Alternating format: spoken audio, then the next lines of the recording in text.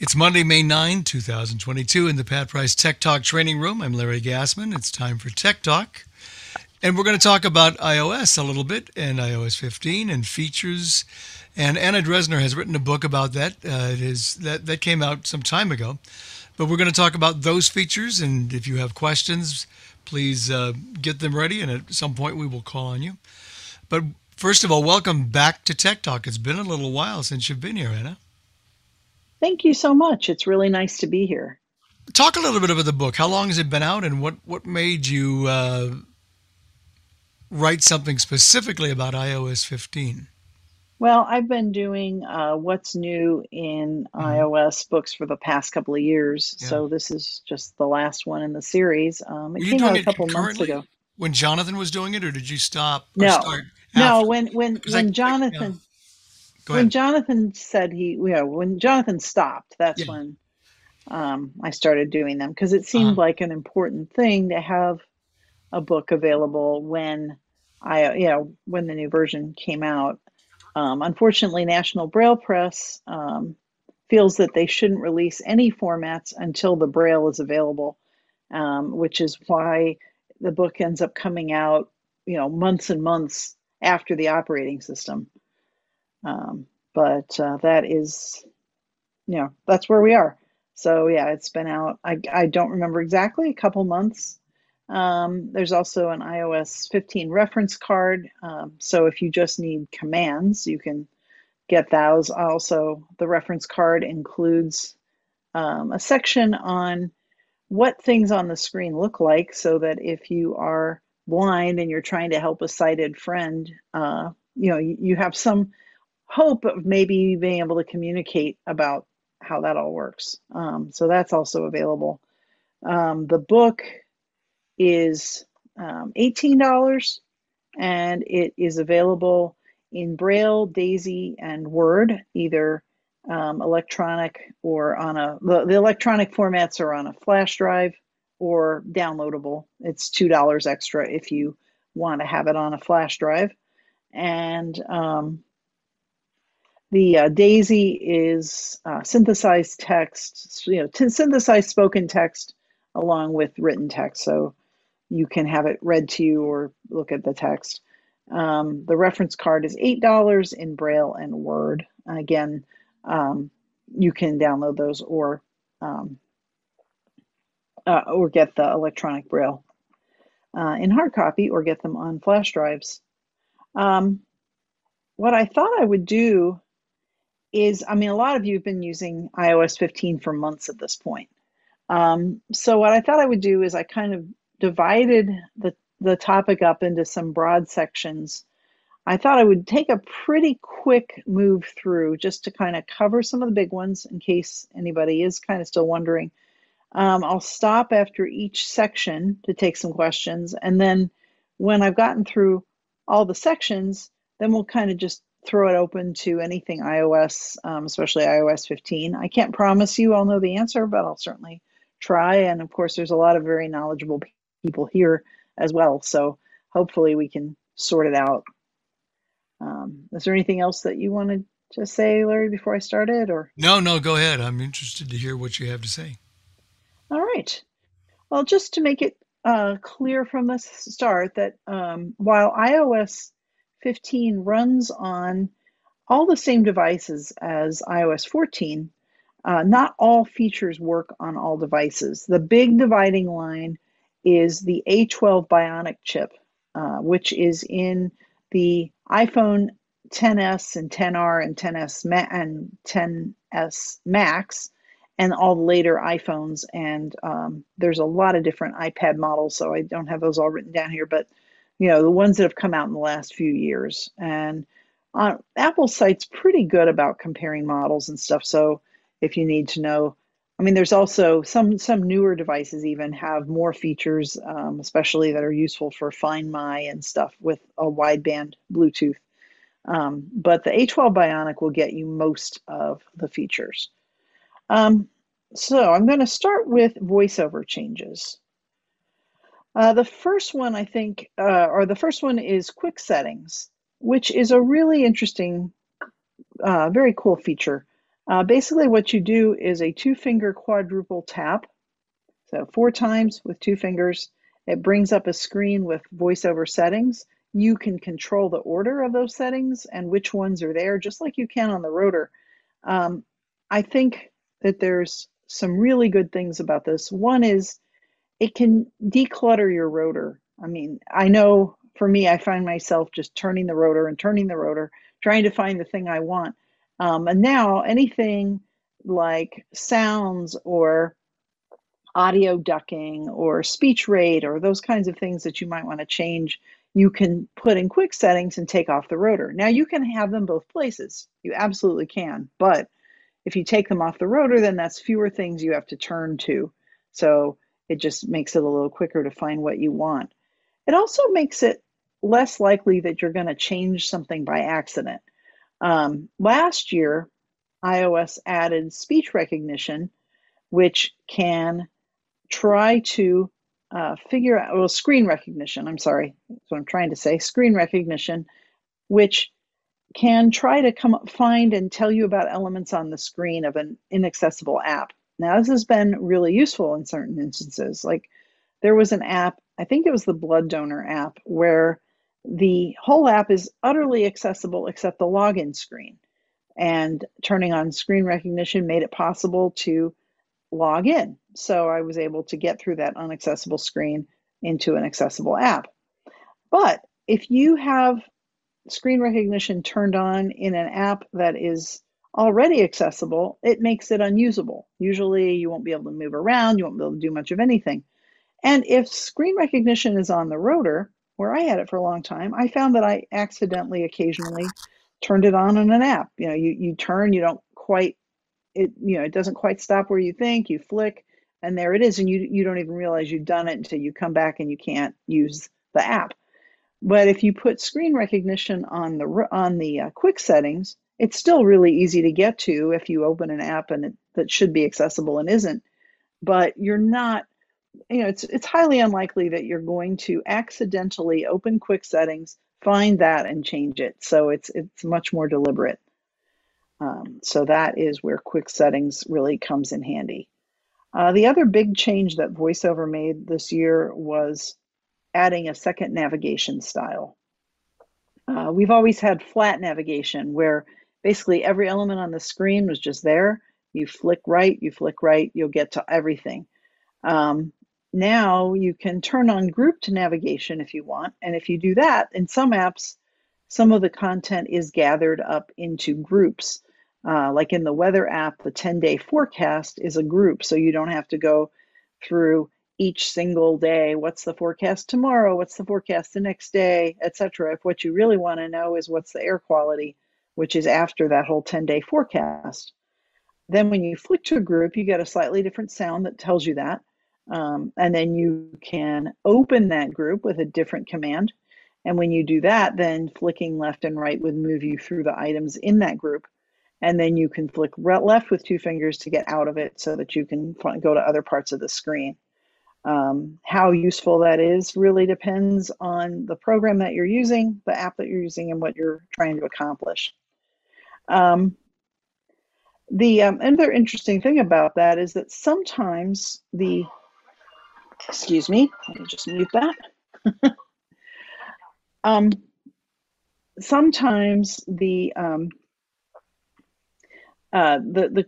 groups that you get are the same as containers. So that's something that's been around for a while, where like the dock is considered a container, and things. And you can flick up to, you can churn the rotor to containers and flick from one to the other. Sometimes the group navigation is the same as containers, and sometimes it isn't. So they're both methods which can be useful in apps that have a lot going on. Sometimes you could use either one. Sometimes you'll need to use one or the other. So that is kind of my overall of VoiceOver specific changes. Does anybody have any questions about that specifically?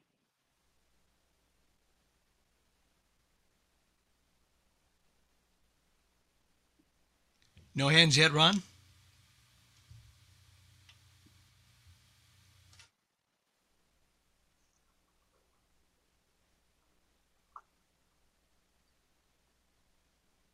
doesn't look like no hands up yet. Okay, then we will move on. Another major section is making pictures more useful. There's quite a few things that have been done in iOS 15 to make pictures more useful to everybody, but to blind people as well. The first one is a voiceover feature called Explore Photos. When you have a photo, it can be in the Photos app, or it can be on the web, or pretty much anywhere that you find a photo. You can turn the rotor and flick up or down to explore photo and double tap, and then you'll be able to find out specifically where things are in the picture. Sometimes you can actually move your finger around and it might tell you where that you're now touching a specific thing or object or person or whatever. Sometimes not. I haven't found that to work all that well necessarily, but you can certainly find out how many people are in the picture and where they are, that kind of stuff, to give you a better idea of what the picture looks like, if that's something that is important to you. Another feature, and this one is useful to everybody, is live text.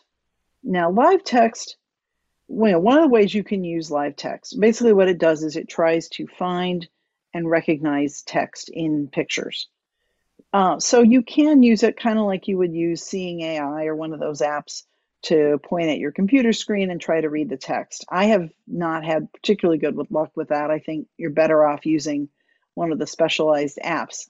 But it works also in photos that are already in your photo library or photos on the web or that sort of thing. That can be really great. My husband, when we were working on the book, took a picture of this flyer announcing an event, and it had things like the phone number to call for more information and the address and where the event was going to be, and all of those things were text, and the phone was able to recognize those, and the phone number was actionable. You could, if you kind of flick right through various things, you'd get to where the phone number was, and it would say data detected phone number. Then you could flick up, or I guess double tap on it, and then it would give you the option to call the phone number. So, this could be really useful. I mean, a lot of sighted people will take a picture of something, like, oh, I'm interested in that event, and they'll take a picture of it. So let's say a friend of yours did that. Hey, you want to go to this gathering on Sunday, and then they send you a picture and it's got all the information. So, I mean, that's really useful, even if you weren't the one taking the picture, because you don't have to be. Someone can send it to you and you can get that and act on those things. Photo info has gotten better. So when you have a photo on screen from the Photos app, on the toolbar, there's a button called Info. When you go in there, you can find out things like where the picture was taken and how big it is and that sort of stuff. And if it happens to be a picture of a landmark or a pet or something in nature or whatever, it will say detected item before it says the word info. So when you flick to that, instead of just saying info, it'll say detected item info. And then you know that you also have a lookup option where it can look up that picture and tell you more about it. Last summer, my family and I went to the St. Louis Arch, and we took a picture, or my husband took a picture of everybody at the Arch, and then it said that detected item info. So then when I chose that, I had the option to look at a Wikipedia article all about the Arch. So it is really a neat way to find out more about your pictures, of what's in the pictures, and working with that, and then learning more about the picture, depending on, if it happens to be of something famous. Anybody have any questions about that? Actually, Aziz was before me. Aziz I didn't see him until I call on you. So let him go first.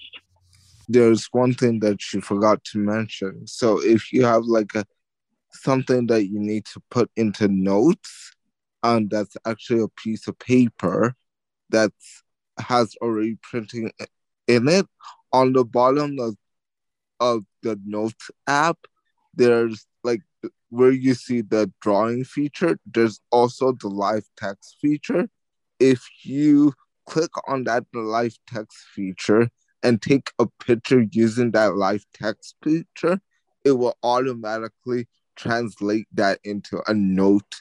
Like it will translate that into words, and it works in notes, and I think it also works on the web as well. That's excellent. That's really cool.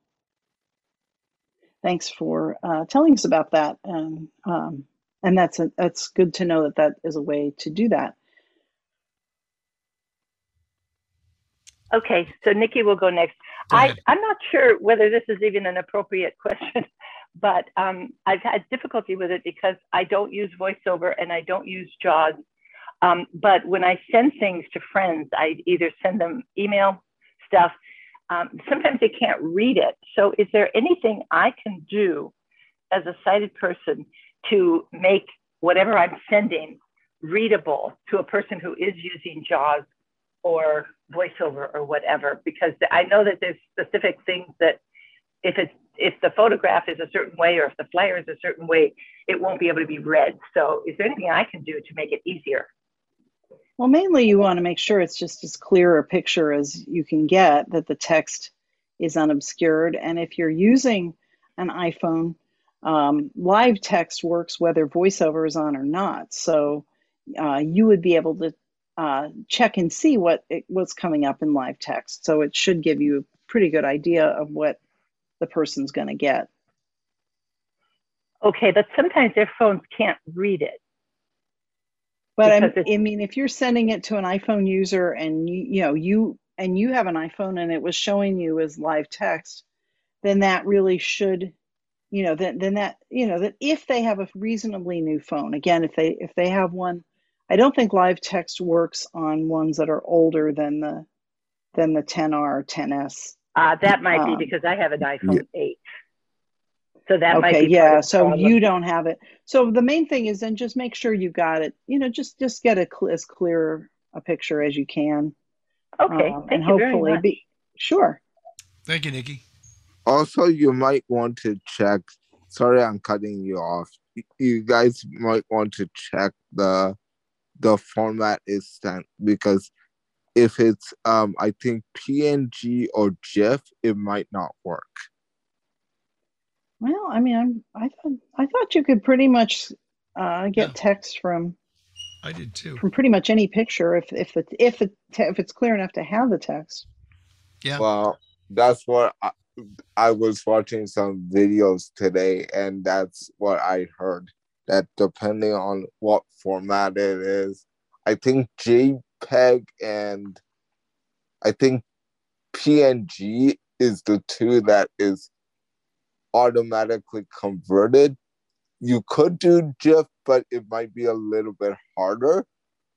And TIFF as well. But I don't know if you guys know any of that. I know quite a bit on that, but I'm not sure. But certainly, well, like the other one, of course, is JAWS Picture Smart, which has that ability. And I'm sure that if you look at the Picture Smart thing, it'll probably tell you which formats.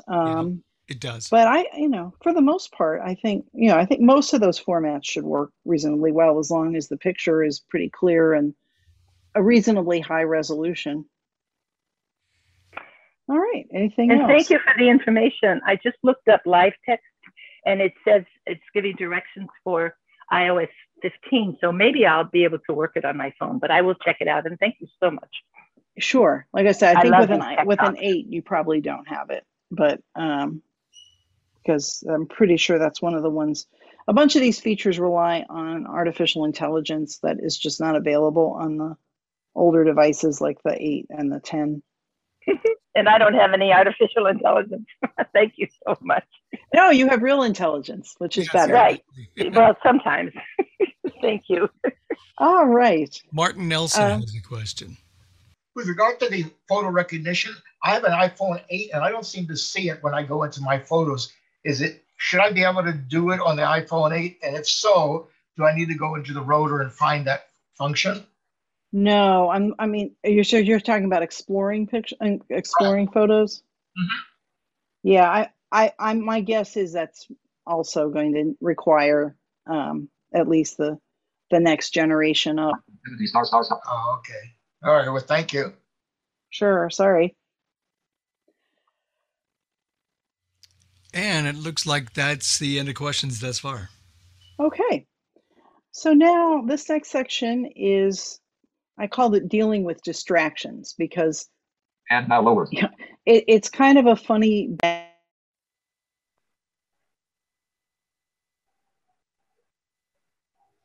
Okay, now Anna is muted.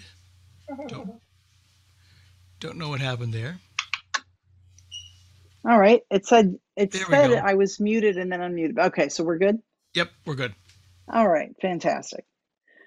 Uh, all right, so it's kind of interesting because these devices, it's there's always this balancing act because on the one hand, you have it's wonderful that you can get all this information from your device to be notified about breaking news or messages from friends or that your sporting event that you're interested in is on or whatever. It's all wonderful, and people can message you and they can call you, and that's great. On the other hand, it can be really frustrating sometimes because all these people are calling you, or there's all these notifications, and they're distracting you when you're trying to get stuff done.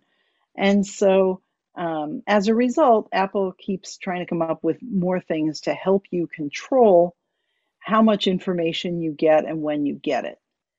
And there's several ways that it does that. One is focus.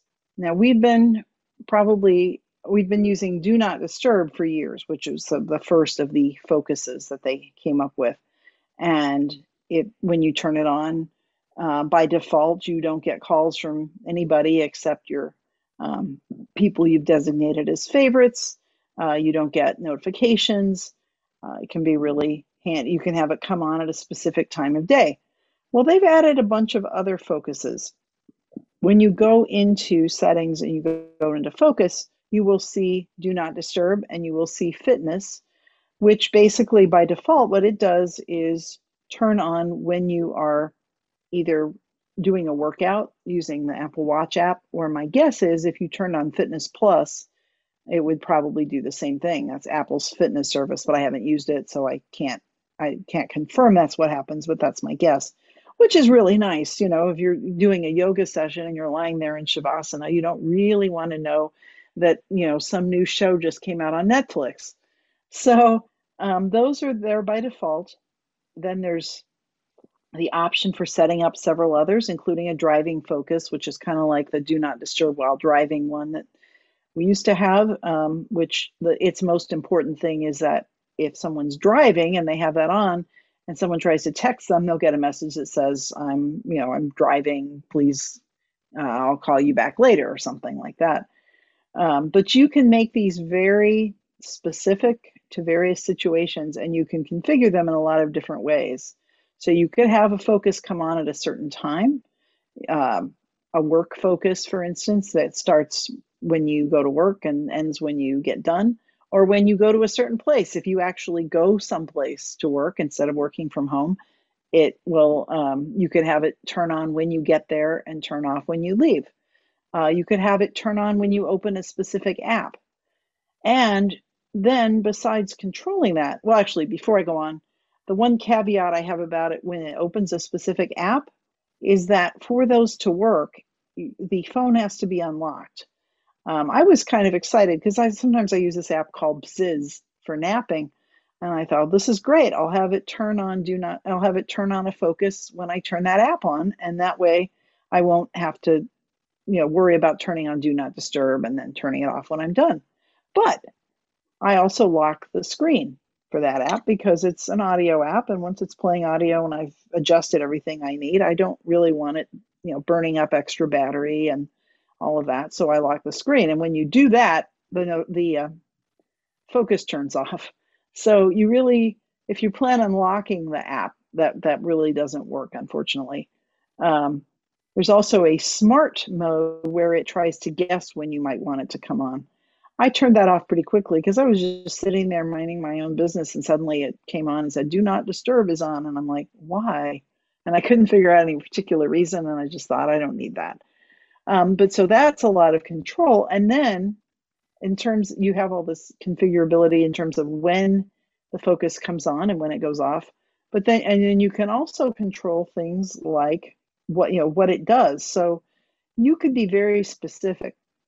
Say while you're reading, you could have a focus that says, okay, when I have Voice Dream Reader open, I want to hear from these people, but not these people. And you can allow specific people through or specific groups through. So you could create a group that, you would allow through, or you can decide which notifications, maybe you want to get text messages, but you don't want to get breaking news or whatever. So you can control very specifically, which people and which apps can contact you. And also you can do things like turn off some of your home screens. So if you have some apps that you would use at work, for instance, but you don't want to be distracted, you could have it so you could put all those apps on a home screen and then tell it to hide all your other home screens. Now you can still get to any of your other apps. This is not like screen time where you are actually restricted from using those apps after a certain time or whatever. But it makes it that a little bit harder. You have to actually, use Spotlight or use handwriting or Braille screen input or the app library or something to get to them. You can't just flick to another home screen where they are. So those are all things you can do to focus. And the good thing is it's totally under your control. So, and then if you don't like the way it works, you can go in and change it. You can turn them on and off in Control Center, and use Siri and that kind of thing as well. So that's really nice. Another thing they've done for your controlling information is the notification summary. There's some notifications that you might want to always get, and there's some you might not. I know I really don't want to get all my Facebook notifications during the day. I just want to see them at the end of the day. Okay, what happened? It's just not that urgent. And so if that's the case, you can set up a notification summary that says, okay, at 10 o'clock at night or 8 o'clock in the morning or whenever you want, I want this summary with the notifications that I don't care as much about. And you can have it set up so that you don't even know those notifications are coming in until that summary, or you can have it so that as they're building up in there, it can say, Facebook 5 notifications, and so you know that those are kind of building up in the summary. So if you really want to know sooner, you can open that summary and see what's there. And then the other one for keeping distractions at bay is background sounds. If you're in a particularly noisy environment or you get distracted by things in your environment, you might want to have your phone create a nice steady sound. And they have things like waves and rain and a stream. There aren't that many of them, but they're there, and it's a very steady sound. You can control how loud it is. You can either have it on basically all the time, so you turn it on in Control Center and then leave it on as long as you want, even with the screen locked, and then when you're done with it, you turn it off. Or you could have it just come on while you are listening to media apps, and you can control the volume separately for how it is when it's on by itself or how it is under your media. If you're interested in that, you would want to go to Accessibility, Audio Visual, and Background Sounds is in there. Now, any questions about this distraction reduction type stuff?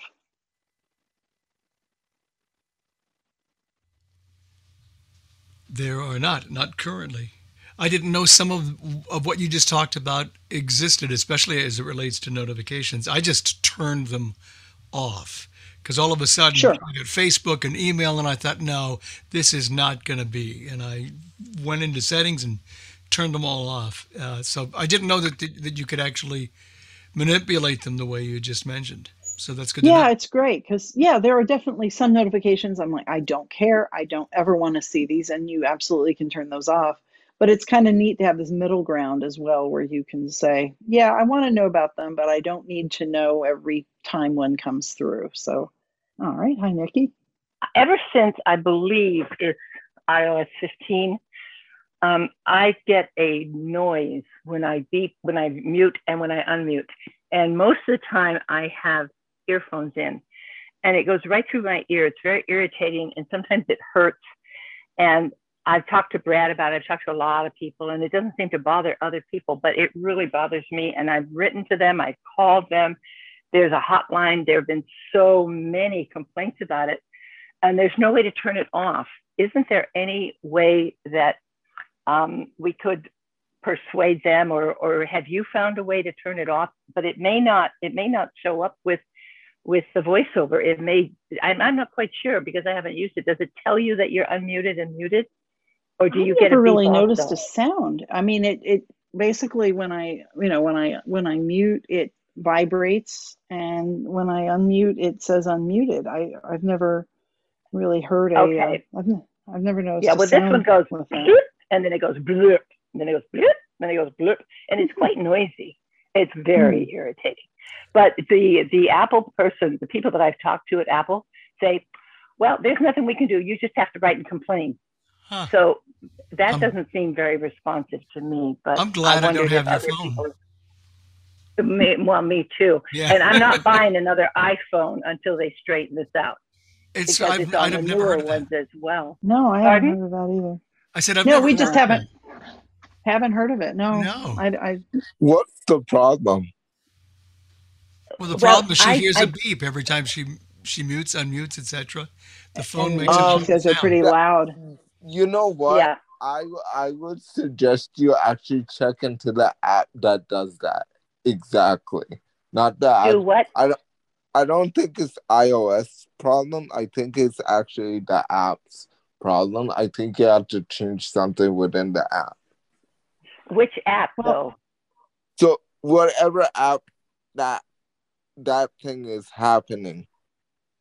Everything. When I'm on a phone call, when I'm on Zoom, when I'm on Agora, when I'm on Teams, every Have single you gone time. into sound settings and just, because that's where most of that stuff, and you can control, there's like volume of ringer and alerts. So if you turn that down but there's a little no bit, place for turning it off. But I mean, if you turned down the volume of ringer and alerts a little bit, maybe it would turn that down at least. Well, I've done that, but then I can't hear the people I'm talking to. Well, that's a different thing. See, when you're talking to someone, adjusting that volume shouldn't adjust the volume of system sounds and stuff. No. And especially, I would go in sound settings, there is a control that says adjust with volume controls. And if you turn that off, then the volume of your ringer and alerts is going to be stable no matter what you're doing with the volume of what you're listening to. And so then you could get it to a level that is manageable. Is it? So would that be under sounds and haptics? No, that's a voiceover thing. So you want to go. Oh, I see. Okay, but I don't settings. Use voiceover. I don't use voiceover. So you want to go to settings and then you want to go to sounds. Oh yeah, I see what you mean. That's right. I guess it is called that there too. So yeah, go to settings and sounds and haptics. Turn the ringer of volume and alerts sound thing down a little bit. Now, you'll have to see if that makes your ringtone too quiet. But it's certainly worth a try. I see. Ringer and alerts, but that doesn't change the sound of somebody you're talking to. Correct. That might work. Because it only started, it was either iOS 14 or 15. All of a sudden it started. And the first time it happened, I almost fell off my chair. Well, I mean, I would definitely mess with that, and hopefully that'll at least make it less annoying. Thank you very much. Thank you, Nikki. Isaiah, go ahead, please. I actually think I might have solved her problem. I think is it when she's using headphones? It's anytime when she turns the silent switch on and off. Ooh, okay. Okay. Because if it really occurs when she's using headphones. I think she should go into audio visual under accessibilities. And there are some toggles that she can play around with and see if that works. Oh, okay. Thank you. Because I turned the alerts totally off and I still got it. So I'll play around with accessibility. Thank you very much. Very good. Thank you very much. We have an iPhone mini. I don't think the iPhone wants to ask the question, but I see an iPhone user ready. This is Margaret up in Maine. Am I on? Margaret? Yes, you are. Hi. I guess I should change my name from iPhone Mini sometime. Sorry, guys. I was using the touch screen and I was trying to type as little as possible, so I just crossed out SE and wrote Mini. It's a question about the sort of soothing sounds, Anna, that you were mentioning. And someone was just recommending them for those of us that have sleep and insomnia issues. And what I was wondering is, do you have to worry about battery draining, and do you set them for a specific time, or is the screen locked, or how does that, can you elaborate on that a little bit? Thank you. You can actually have it, you can have it on, you can set it so that it turns off when you lock the screen or keeps going when you lock the screen. Now, if you were going to use it all night, I would definitely want to, you definitely would want to plug it in. But of course, you probably have it plugged in at night to do iCloud backups anyway. So that wouldn't be a problem. It doesn't really, there's not a timer or any of that. If you want something that's going to go off after a certain amount of time or come on to wake you up or something, this is not the technology you would want to use. Because basically, if you have it set so that you can lock the screen, or, well, if you have it set so that it locks when you stops when you lock the screen, obviously you lock the screen and it goes off. If you have it set to stay on, it's just going to keep going until you turn it off. Okay. So I just need to be mindful of, I've often woken up long enough to turn off the book and realized I missed like 6 chapters or whatever. Right. Thank you very much. You may want to use something else that has, actual sleep timers and stuff, because those things are out there and they're free, and a lot of cases. Yeah, absolutely. But okay. It's there. Good to know. Thank you so much. I've done that on the Victor Reader stream too. It has nothing to do with the phone. Sometimes you just forget. Oh yeah. Sure. Well, yeah, that's they have those sleep timers for a reason. Sure. They're really helpful. Yeah. I do not see any other hands. All right. And I know I'm going through some of this really quickly. I'm just sort of, just like, okay, overall, what to expect. Okay, I'm just going to talk briefly about Safari and privacy. One thing that has been annoying. Where did she go? All right. There you are. It said the host muted me. Yeah, I didn't. Do you not want to hear about Safari? If you don't want to hear about Safari and privacy, just tell me and I'll stop. Technology. Anyway, when you get iOS 15, I mean, a lot of people found it pretty annoying that the address bar was at the bottom of the screen. Fortunately, you can change that. You can move it up to the top. You're going to want to go into Safari settings. Can we mute? There's someone kind of mumbling. And I'm trying to find them. Okay. Sorry. I'll just keep going. So if you go into Safari settings, there's a heading called tabs, and there's 2 switches under that, and they have the really cryptic names of tab bar tab bar and single tab. Tab bar is going to be at the bottom of the screen, and single tab, it will put the address bar back at the top where you would be more likely to expect it.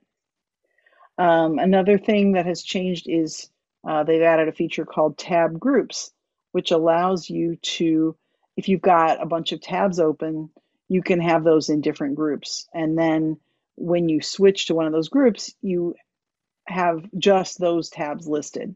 So you could have a group of like all your work stuff gathered into one tab group and your games or something in another. Now, this does not remember what was in them. If you close a tab from a tab group and then the next time you choose that tab group, the tab will not be there. This is not a way to bookmark a bunch of tabs, but it is a way to organize them.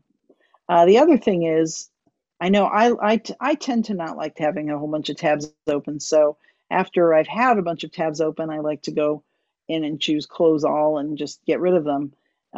If you use tab groups, you would need to hit close all on each individual tab group if you wanted them all to close. But if you do like, I know some people love having a whole bunch of tabs open, and if you do, then being able to gather those into a related group could be very convenient. There are a couple of things while you're in Safari settings that you might want to look at. There's some new Safari settings in the privacy and security section of Safari settings. There's prevent cross-site tracking, which is good. It helps keep apps from tracking you when you leave their website and go somewhere else. Hide IP address. Your IP address is unique to either your computer or your network, and it will tell people things like where you are, and some companies will use that information to track you. So you might want to hide it, and you can you have some control over how much you hide it. So it may be that it only shows your country, or maybe it only shows your region, so you can still use weather information through Safari if you want. But anyway, then there's some other ones that were in there before, but that's worth looking at those to kind of set them where you want. Apple also added something called iCloud, iCloud Plus. For a long time, you've been able to pay for extra storage in iCloud, but if you do that, you now get a couple of extra features. One is iCloud Private Relay, and that basically makes it so that when you're using Safari, and there will be more apps that participate in this over time probably, you will be able to it's another way to keep sites from knowing who you are and where you're going. Because basically when you request to go to a site, your request goes through two different servers. One of them knows who you are, but not where you want to go. And the other one knows where you want to go, but not who you are. And so that information being separate keeps it more private. It's a little like using a VPN, but it does not give the site information about where you are. So you can't use it to pretend you're in Europe so you can watch something that's not available here or that kind of thing. But it will help with just basic privacy when you're using Safari. Another thing that is part of iCloud Plus is Hide My Email, which allows you to, when you go to a site and they tell you you have to sign up for an account to use their service, it can create a random email address. The email that they send to that address will come to you. It'll get forwarded to you. But if it turns out they're spammers and you want to, you can just delete that address and then they can't reach you anymore. It also will keep email senders from knowing that you read whether you read the email and that sort of thing, because they have messages that's something that they've been able to do. And so if you don't really want them to know whether you read their email or not, you can turn that on as well in email settings. The final couple of things that are available in iCloud Plus are account recovery, where you can designate somebody that could help you recover your information. It won't give you everything back, but if you forgot your password and didn't have any trusted devices around, it would at least give you access to some of your stuff. And you can set up a legacy contact, which is someone who would be able to access your account in the event that you died. And those things are in Apple ID, settings, password, and security. So I know that's a lot of stuff. You could go into a lot of detail, but I just thought, that's just sort of an overall of the kinds of new privacy settings that have been added. Any questions about that? We have two. I see Viola has her hand up. Hello. Hi, Anna. Been looking at your books forever and enjoying all of them. I usually get them under electronic format, but I am an instructor here in Washington State, and I have a client who is not only has never seen an iPhone before, never even, I mean, he had a flip phone before this, and he wants a smartphone and he wanted to try to learn to use it. There are a couple of really good audio documentation, like audio tutorials and stuff. But the problem with them, and this is not about the Safari thing, but it's already, like 10 to 6, so I thought I'd better ask. It wasn't simple enough. It talked about iPhone and iPad and the home button, and he has an iPhone 13 Pro Max, so he doesn't have a home button. And I couldn't find any resources to help somebody who has never used VoiceOver, never even been able to look at a screen, or, to help him along with the lessons that I'm teaching him. I wanted him to have something he could look at between lessons, between the times we get together, Sure. so he can have questions for me when I come back, so I can Sure. prove to him, Mhm. or he can prove that he's been doing his homework. You know what I mean? Sure. Because Sure. a lot of the students, they won't do that. So Right. Well, there will be a book getting started with iOS 15. Of course, we have National Braille Press has done getting started with iOS 14, and then the iOS 15 version will be out probably in the next month or two, which does start you from the beginning. Now, of course, it does have to talk about all, the ones, how to do this stuff if you have a home button and if you don't, and all that, because there's a lot of different iPhones. It is focused mostly on the iPhone. There's a little bit about iPads, but not a ton. But it's definitely, the idea is to try to help somebody get, started who hasn't done this before. So that may be of some help. I know Hadley's got some resources. Apple Viz has some guides. okay, So I will look there, because the one I was referring to, you probably know the one I was referring to and didn't mention. It's 2020, but I think it's already has too many things that are almost outdated at this point. Sure. So, okay, thank you very much. Mm-hmm. Aziz has his hand up now. I just have a question, because right now I am subscribed to Apple One, and Apple One has you said something about iCloud Plus. Is that included in Apple One? Do you know, or I don't know. You'd need to check on the subscription. It should list everything that's in there. Basically, do you pay for more than the 5 gigs of free storage that came with your phone? Like, what I know that I pay for is I pay for iTunes, I pay for extra storage, I pay for iTunes, I pay for because now iTunes is available on the Google Home. That's another thing I wanted to mention. So if someone has iTunes, they can actually use their Google Home to, right.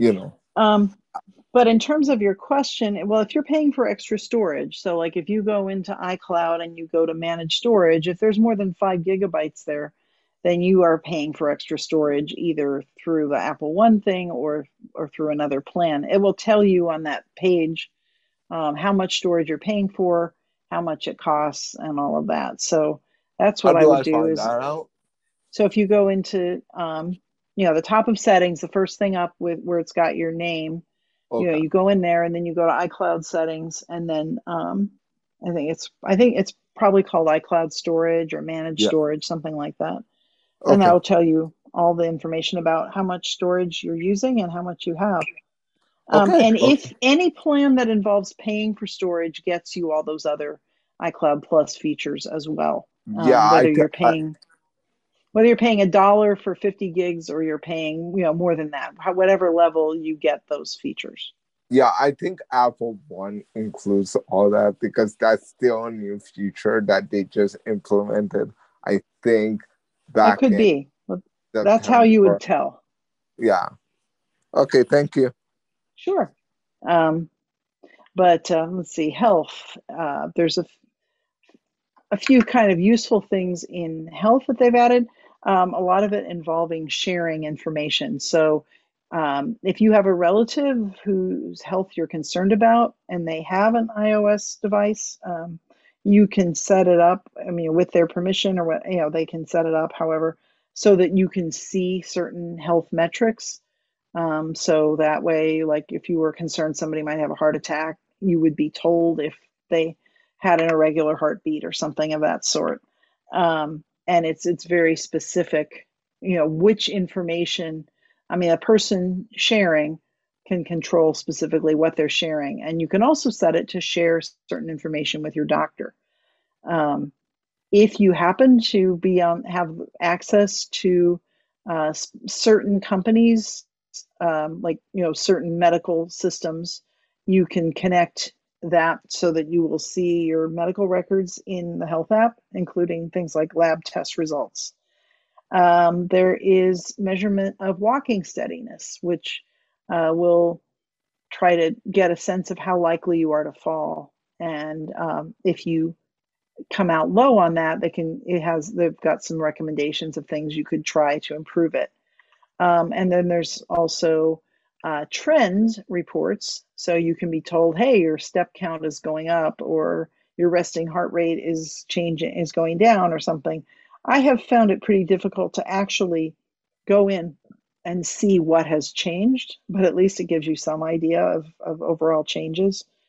And then if you have an Apple Watch, you can use sleep tracking. So if you turn on their sleep features, then which can include wind down, where you only have access to certain apps in the, like, say, half an hour before bed or whatever. It can wake you up at a specific time. And if you're wearing your Apple Watch, it can keep track of things like your respiration. And so it's a way of tracking your sleep. You have to wear the watch to bed if you do that, which means you need to charge it at some other time of day. But if that's something that you're interested in, it will do it automatically. And I'm just going to go ahead and go through some miscellaneous features as well. Which, let's see, the first is changes to the iPad. The app library is now on the iPad, and you can move widgets to any of your home screens just like you can on iOS. The Translate app is available on the iPad, so kind of nice to have those features that the iPhone has had for a while. And multitasking is a little better. There's a control. It used to be if you wanted to open two apps on the iPad in split view, say, where one's on each side of the screen, you had the second app had to be in the dock. Now it doesn't. There's a control. You can say, I want to open apps in split view, and then you're just taken to your home screen and you can open the second app just like you normally would. So it simplifies that a little bit. And the iPad has the ability to do quick notes, where from anywhere you can do a keystroke or a gesture that will start a note. The iPhone can edit notes but cannot create them from scratch. You can reorder or delete your home screens. So if you put a bunch of stuff on one home screen and you say, I want that higher in the stack, you can change the order. Or if you just say, I'm sick of home screens, I want to do everything in the app library. Now, I haven't actually done this, so I don't know if it requires you to keep any of them or if you can delete absolutely everyone, but you can delete home screens and not just hide them, but delete them so that they are actually gone. When you do that, the apps that were on there are still available through the app library. One kind of nice one is that there's more flexibility about updating your phone. So in the past, if there was a security update that came out, the only way you could get it was to update to the latest iOS. Now, at least for a while, I don't think that's still the case, but I know, like in the fall, I had the choice to update just to get the security update or to update to iOS 15. So that's really nice if you want to wait a little while before you update your operating system. you can still get security updates. So that's a really lovely thing. Just make sure if you want to do that, make sure you turn off automatic updating. And that, of course, would be in settings, general, software update. FaceTime is kind of a neat, they've done a lot with that so that you can create a meeting link to send to somebody to have a FaceTime video meeting with. If you put that in a calendar invite, they will include a time and date. If you just send them a link, it doesn't have that information. So you would need to include it if it's something you want to do later. There's one of the kind of cool things about it is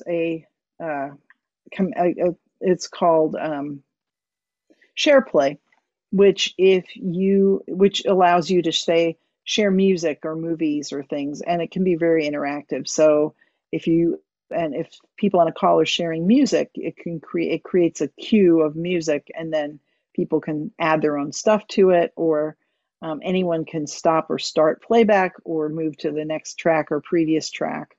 So that's really flexible. However, for this to work, everyone has to have the service in question. So if several people have Apple Music and somebody doesn't, the person who doesn't won't be able to participate in the share. I'm pretty sure that's still true for all the participating apps. So if, say there's a movie you want to share with people and it's on Hulu and you don't know whether everyone else has Hulu, for something like that, you probably would want to do a Zoom meeting where you share audio and video instead, because then everyone would be able to watch. They wouldn't be able to control it the way you can in SharePlay, but everyone would be able to watch whether they had access to that service or not. Siri is faster because when it can, it processes things on your device. So if you ask to open an app or set a timer or those kinds of things, Siri is going to just do that without going to the internet. It will go to the internet if you want to search for something or something like that where you specifically need to. But if it can, it'll process it on your device and do dictation on your device. I'm pretty sure you need the A12 Bionic chip for that, and it also only works for certain languages. But if it does work for you, it is going to just happen automatically. You don't have to do anything to turn it on. You'll just notice that Siri works much quicker than it did before. And finally, there's a thing called shared with you. So if someone sends you a picture or a link, then you can open the app where that is and see a shared with you section. So if someone shared a link, you could open Safari and it would be there would be a shared with you section in Safari that would have that link. So you don't have to remember who sent me that link and find that in your Messages app. So it just makes it easier to deal with content that you've shared.